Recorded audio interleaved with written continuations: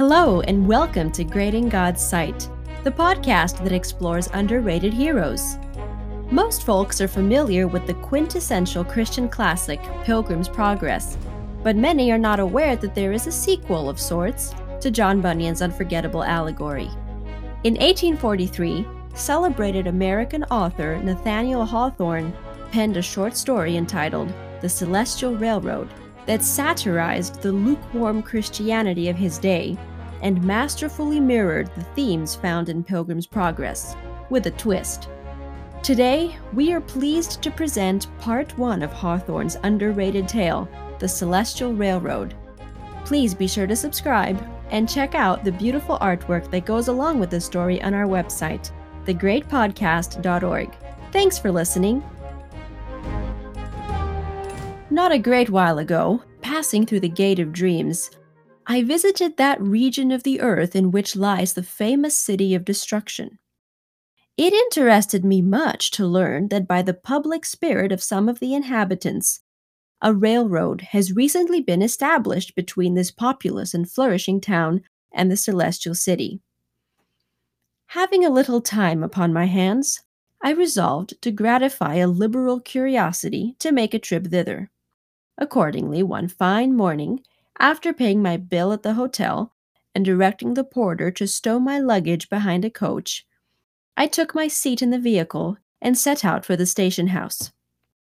It was my good fortune to enjoy the company of a gentleman, one Mr. Smoothitaway, who, though he had never actually visited the Celestial City, yet seemed as well acquainted with its laws, customs, policy, and statistics as with those of the City of Destruction, of which he was a native townsman. Being, moreover, a director of the Railroad Corporation and one of its largest stockholders, he had it in his power to give me all desirable information respecting that praiseworthy enterprise. Our coach rattled out of the city, and at a short distance from its outskirts passed over a bridge of elegant construction, but somewhat too slight, as I imagined, to sustain any considerable weight. On both sides lay an extensive quagmire, which could not have been more disagreeable either to sight or smell, had all the kennels of the earth emptied their pollution there. "This," remarked Mr. Smoothitaway, "is the famous Slough of Despond, a disgrace to all the neighborhood, and the greater that it might so easily be converted into firm ground." "I have understood," said I, "that efforts have been made for that purpose from time immemorial. Bunyan mentions that above 20,000 cartloads of wholesome instructions had been thrown in here without effect."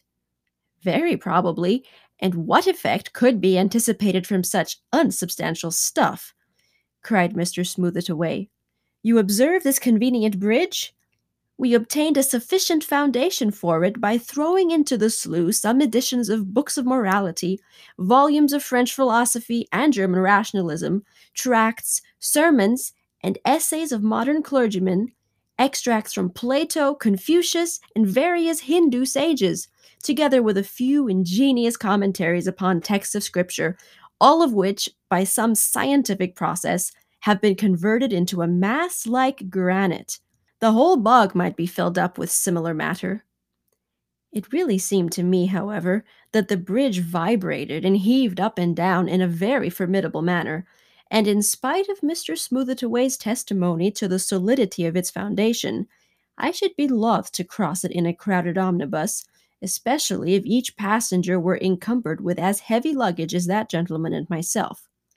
Nevertheless, we got over without accident, and soon found ourselves at the station house. This very neat and spacious edifice is erected on the side of the little wicket gate, which formerly, as all old pilgrims will recollect, stood directly across the highway, and by its inconvenient narrowness was a great obstruction to the traveler of liberal mind and expansive stomach. The reader of John Bunyan will be glad to know that Christian's old friend Evangelist, who was accustomed to supply each pilgrim with a mystic roll, now presides at the ticket office. Some malicious persons, it is true, deny the identity of this reputable character with the evangelist of old times, and even pretend to bring competent evidence of an imposture. Without involving myself in a dispute, I shall merely observe that, so far as my experience goes, the square pieces of pasteboard now delivered to passengers are much more convenient and useful along the road than the antique roll of parchment. Whether they will be as readily received at the gate of the Celestial City, I decline giving an opinion. A large number of passengers were already at the station house, awaiting the departure of the cars. By the aspect and demeanor of these persons, it was easy to judge that the feelings of the community had undergone a very favorable change in reference to the celestial pilgrimage. It would have done Bunyan's heart good to see it. Instead of a lonely and ragged man, with a huge burden on his back, plodding along sorrowfully on foot, while the whole city hooted after him, here were parties of the first gentry and most respectable people in the neighborhood, setting forth towards the celestial city as cheerfully as if the pilgrimage were merely a summer tour. Among the gentlemen were characters of deserved eminence, magistrates, politicians, and men of wealth, by whose example religion could not but be greatly recommended to their meaner brethren. In the ladies' apartment, too, I rejoice to distinguish some of those flowers of fashionable society who are so well fitted to adorn the most elevated circles of the celestial city. There was much pleasant conversation about the news of the day, topics of business, politics, or the lighter matters of amusement, while religion, though indubitably the main thing at heart, was thrown tastefully into the background. Even an infidel would have heard little or nothing to shock his sensibility. One great convenience of the new method of going on pilgrimage I must not forget to mention. Our enormous burdens, instead of being carried on our shoulders as had been the custom of old, were all snugly deposited in the baggage car, and as I was assured, would be delivered to their respective owners at the journey's end. Another thing, likewise, the benevolent listener will be delighted to understand. It may be remembered that there was an ancient feud between Prince Beelzebub and the keeper of the wicket gate, and that the adherents of the former distinguished personage were accustomed to shoot deadly arrows at honest pilgrims while knocking at the door. This dispute, much to the credit as well as of the illustrious potentate above mentioned, as of the worthy and enlightened directors of the railroad, has been pacifically arranged on the principle of mutual compromise. The prince's subjects are now pretty numerously employed about the station house, some in taking care of the baggage, others in collecting fuel, feeding the engines, and such congenial occupations, and I can conscientiously affirm that persons more attentive to their business, more willing to accommodate, or more generally agreeable to the passengers are not to be found on any railroad. Every good heart must surely exult at so satisfactory an arrangement of an immemorial difficulty. "Where is Mr. Greatheart?" inquired I. "Beyond a doubt, the directors have engaged that famous old champion to be chief conductor on the railroad." "Why, no," said Mr. Smooth-it-away, with a dry cough.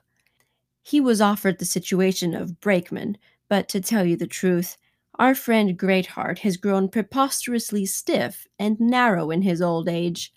He has so often guided pilgrims over the road on foot that he considers it a sin to travel in any other fashion. Besides, the old fellow had entered so heartily into the ancient feud with Prince Beelzebub that he would have been perpetually at blows or ill language with some of the prince's subjects, and thus have embroiled us anew. So, on the whole, we were not sorry when honest Greatheart went off to the celestial city in a huff, and left us at liberty to choose a more suitable and accommodating man. Yonder comes the conductor of the train. You will probably recognize him at once." The engine at this moment took its station in advance of the cars, looking, I must confess, much more like a sort of mechanical demon that would hurry us to the infernal regions than a laudable contrivance for smoothing our way to the celestial city.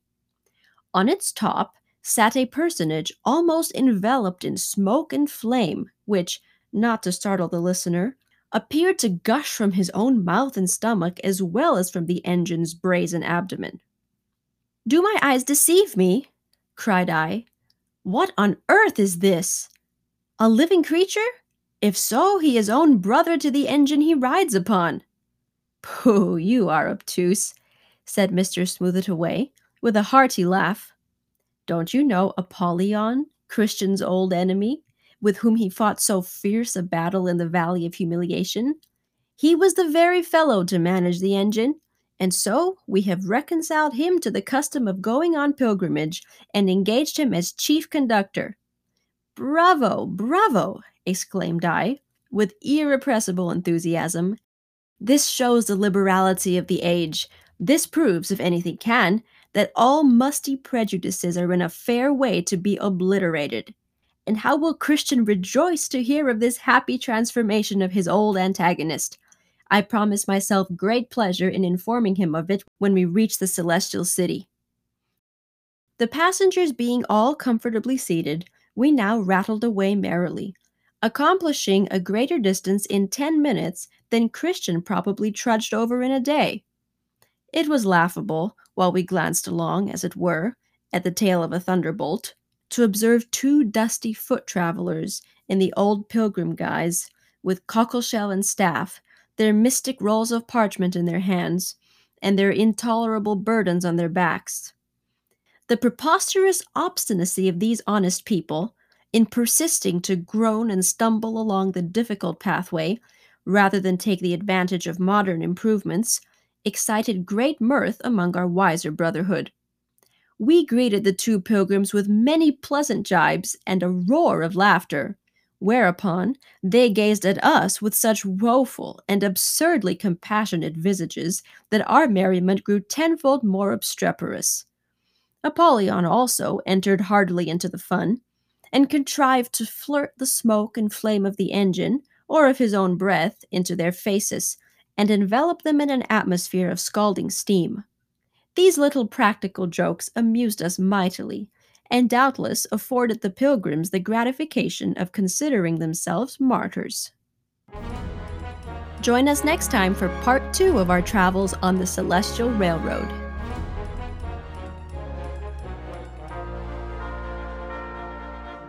Thank you for listening to Great in God's Sight, a podcast by GYC Southeast.